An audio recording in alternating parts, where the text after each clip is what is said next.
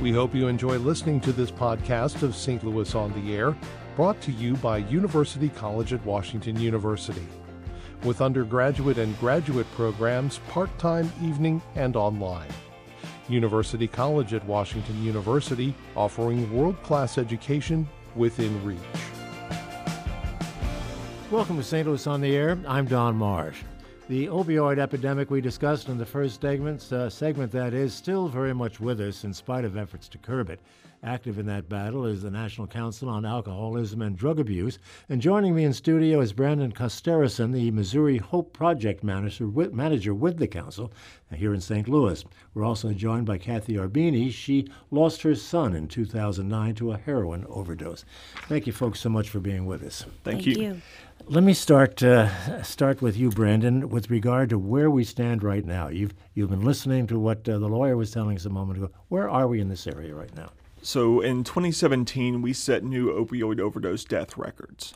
We are at least 756 through the St. Louis region, and that is not complete numbers yet. That puts us over 4,500 people since 2007 who have died in the St. Louis metro area from opioid overdoses. And that counts for everything from Percocet and hydrocodone all the way up to heroin and fentanyl. And fentanyl is the driving factor in St. Louis right now. And you count heroin as part of that Correct. as well. Because isn't it a fact that many people who are hooked on opioids eventually might turn to heroin? I wouldn't say that, but I would say that most folks who use heroin got their start with prescription opioids. 2/3 of people who use heroin and fentanyl got their start from prescription medications. But most people who do misuse prescriptions do not move over to heroin. What do you think of this lawsuit we were just talking about? I think that there is definitely a space to address some of the harms that have been done by the pharmaceutical manufacturers who knowingly misrepresented the risks associated with these medications and really work to kick off this opioid epidemic. I think that there's some precedent from the Master Tobacco Settlement, how funds from major companies like Philip Morris, etc., were able to be utilized for tobacco cessation. They were used for prevention efforts and for treatment efforts. And I think that might be a good roadmap to look at for medication or for addressing these manufacturers. This is a three-pronged attack with pharmaceutical manufacturers, and it also includes pharmacies. Is that a place to focus on, do you think?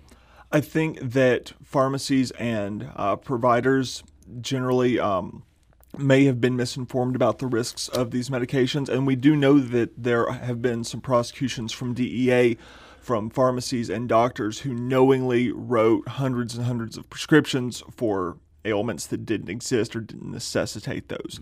I think that holding those bad actors are accountable, but what we don't want is to end up with a chilling effect where people who actually need these medications are unable to access them and then they end up going to the streets. We don't want the pendulum to swing too far back on the other side. Kathy, let me turn to you. And of course, you have a very personal story to tell with regard to all of this. Let me just get your reaction to what you've been hearing with regard to a lawsuit to try to attack the problem. Do you have any thoughts about that? I do agree that with the main thing is treatment. If they get a lawsuit and they win this lawsuit, this is all about treatment. This is all about getting these people well, awareness. I don't know that it's going to happen soon, but I do pray that it does happen. Brandon was right. These people know what they're doing, these manufacturers of these drugs. I've seen doctors. We've talked at schools. I saw a young boy with his wisdom teeth out, and he got Percocet, and he got 3 refills for that. Now, that's just crazy. You're spending a lot of your time, apparently, in schools and other places talking about this issue. Yes, I lost my son in 2009. He was only 21. And in that day, which seems a long time ago, there was Narcan, but it wasn't for this situation. That was for in the hospitals when the babies, they give the babies too many opiates in the operating room. Now We have made sure that all first responders carry Narcan. We want to save these kids. We want them to go to treatment. We don't want to push them on the street. We don't want them to die. We want them to live. It's not fair. It's something that they did not choose. It's a disease. If this isn't too painful for you, could you tell us the story of what happened to your son, the timeline of that and how it started? And of course, we know how it ended. Yes. My son at around 13 or 14 started smoking marijuana, and he just started becoming very distant. I found a lot of Xanax in his coat pocket. He had turned to Xanax. He was going to farm parties. That's where kids bring a bunch of different drugs. They throw them in a bowl, and they take what they want to. His daddy died in 2007, and then he started really acting crazy, and we found out then he was on heroin. And he went to 5, 6 treatment centers, and I just thought you wrote a check, put him on a plane, in 30 days he came back, your good old boy. Mm-hmm. And unfortunately that didn't work. But in 2009 he was at a friend's house, and we got a call from the police officer that he had died in this boy's basement. And he had laid there for 17 hours before they had the nerve to call anybody. So that alone is so sad. It's awful.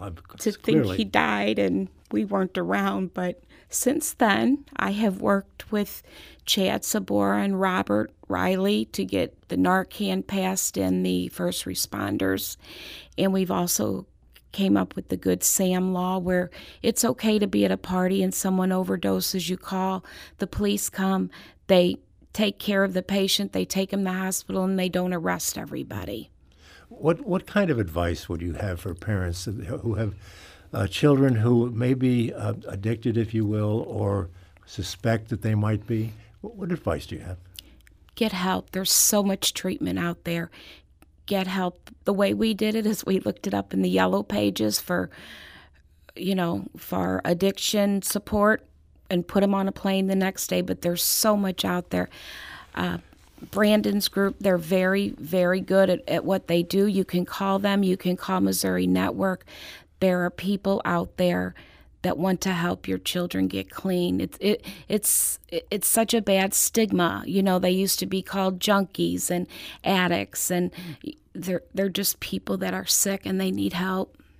Brandon, I'm sure that the story that Kathy just told us is one that you've heard before, probably many, many times. Absolutely. What does your organization do? How can the Kathys of the world be helped by your organization? So there's a couple of different things that are going on. In CADA, you've had our former executive director, Howard Weissman, on several times. And so most of our agency is focused on prevention so that people don't develop a substance use disorder to begin with. However, we also do assessments and referrals for treatment. So that way people don't have to go through the yellow pages. Instead, we have trained counselors who are able to sit down with someone, see if they meet criteria for a diagnosis and need treatment. And this is from everything from heroin to alcohol and marijuana. We have relationships with treatment providers all over the region. But the big effort right now is the MoHope Project, and that's the Missouri Opioid and Heroin Overdose Prevention and Education Project. Sorry, that's a lot of letters. Sure it is, of course. And we are doing a lot of different things, including training and equipping first responders with naloxone. We've partnered with St. Louis Metropolitan Police Department, and we've trained them and provided them with Narcan. We're working with police organizations all across the state. In addition to that, we are working with treatment providers and social service organizations that work with people who are at really high risk of witnessing or experiencing an overdose and training them to prevent that overdose from happening to begin with. And we do have some free medication available at our office for uninsured people who meet those risk factors. This Good Samaritan concept is really an important one, is it? So that people, if they see something happening, they can report it and not be liable themselves for anything. Absolutely. And Mo Network did a great job advocating for it. Lots of different organizations came together to advocate on this bill. And what it does is it allows someone to call 911 in the event of any medical emergency, including an alcohol overdose or an opioid overdose. And people aren't going to get charged or arrested with possession of controlled substance, possession of paraphernalia, probation violations, or violations of restraining orders, or a few other things. How many people are you dealing with at any given moment, would you say, in terms of clients? Really, I don't have that number off the top of my head. Sorry. But it's obviously many. Right. So on our prevention efforts, for example, last year we served 76,000 children across the St. Louis metro area. But our assessment referral numbers I don't have handy. Sure. Okay. Kathy, let me come back to you. I know that you spend some time in Jefferson City lobbying for the various elements of this program here. What kind of response and reaction are you getting from legislators?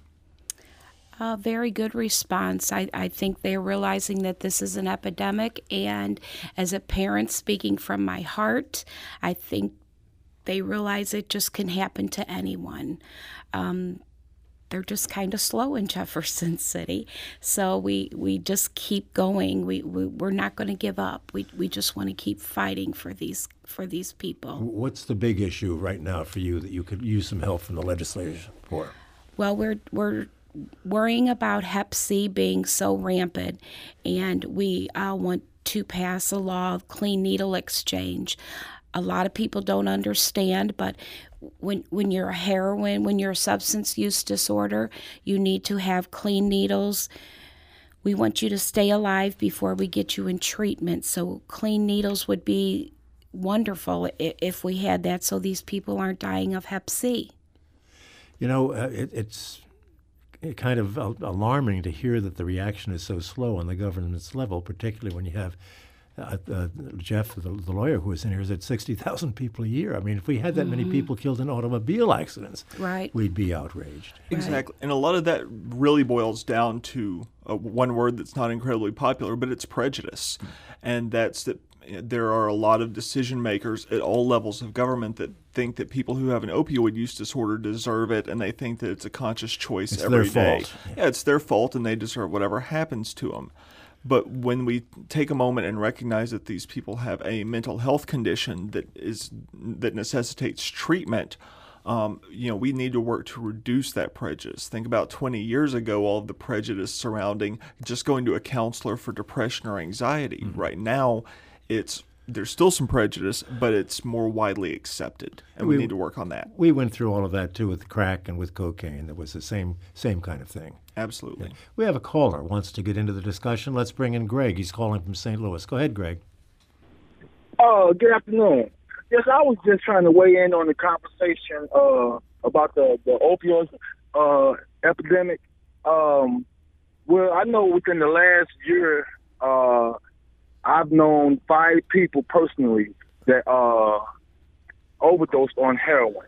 And I'm from St. Louis City. I'm not that old, but the heroin epidemic and the opioid epidemic in the city of St. Louis has been around since I was a kid. And the problem is, in the neighborhoods, you have a lot of those convenience stores that sell the paraphernalia that people actually mix with the opioids, with the Oxycontin, cough syrup and stuff like that, and the Dorman that they mix. And the police, they seem to not care. They know these people selling this stuff. Well, that's a big part of it, Greg. Our time is sort of getting away from us, but we understand the point, and that, of course, is another element in this problem: the corner shops and the accessibility. Yeah, I mean, we definitely need to address the accessibility and access to everything from, prescription opioids to heroin. But at the end of the day, what we need is a supply side reduction. If people a demand side reduction. If there aren't people who have an opioid use disorder that are looking for this, it can be on every corner and nobody's buying, and then nobody's overdosing. So that's exactly what Kathy was talking about with needing to increase access to treatment and prevention as well. Right. We have an emailer here who wrote, let's make sure that we include the insurance companies in this discussion. My daughter had ankle surgery last year.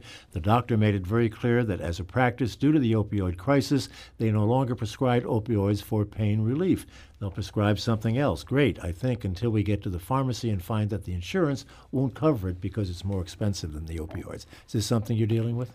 We're hearing a little bit about that, and we also know that a lot of pharmacies have maxed out to a 7-day opioid prescription for an initial script. Actually, Missouri just passed a law, and it was signed into statute that does the same for an acute injury. But like I mentioned at the beginning of this segment, we don't want that pendulum to swing so far to the other side that people who have legitimate need for these medications aren't able to access them. The last thing we want is for people to suffer needlessly.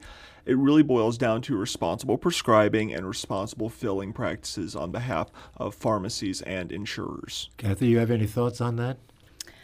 It's true. I think that insurance companies, they're ruling the medical field right now. They're telling us, what you can take and what you can't. We need to save lives. That's what we need to do. So if they need to get on board with us, and whether if it's not an Oxy and it's not a Percocet, it has to be something for that person's ankle pain.